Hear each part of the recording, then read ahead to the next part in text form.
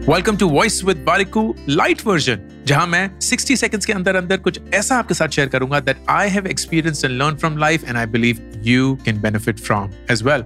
इसमें business lessons होंगे, life lessons होंगे, लेसन्स फ्रॉम फेलियर होंगे and everything else in between.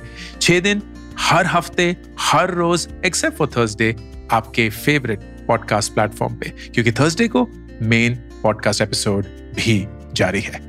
This is voice with Warikoo light version.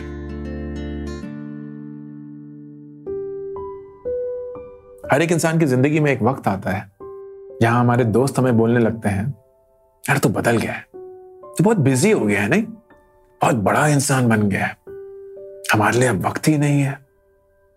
And ऐसे लोग हमें ये एहसास दिलाते हैं कि शायद हम कुछ गलत कर रहे हैं। लेकिन जिंदगी का सबसे कड़वा सच पता क्या है?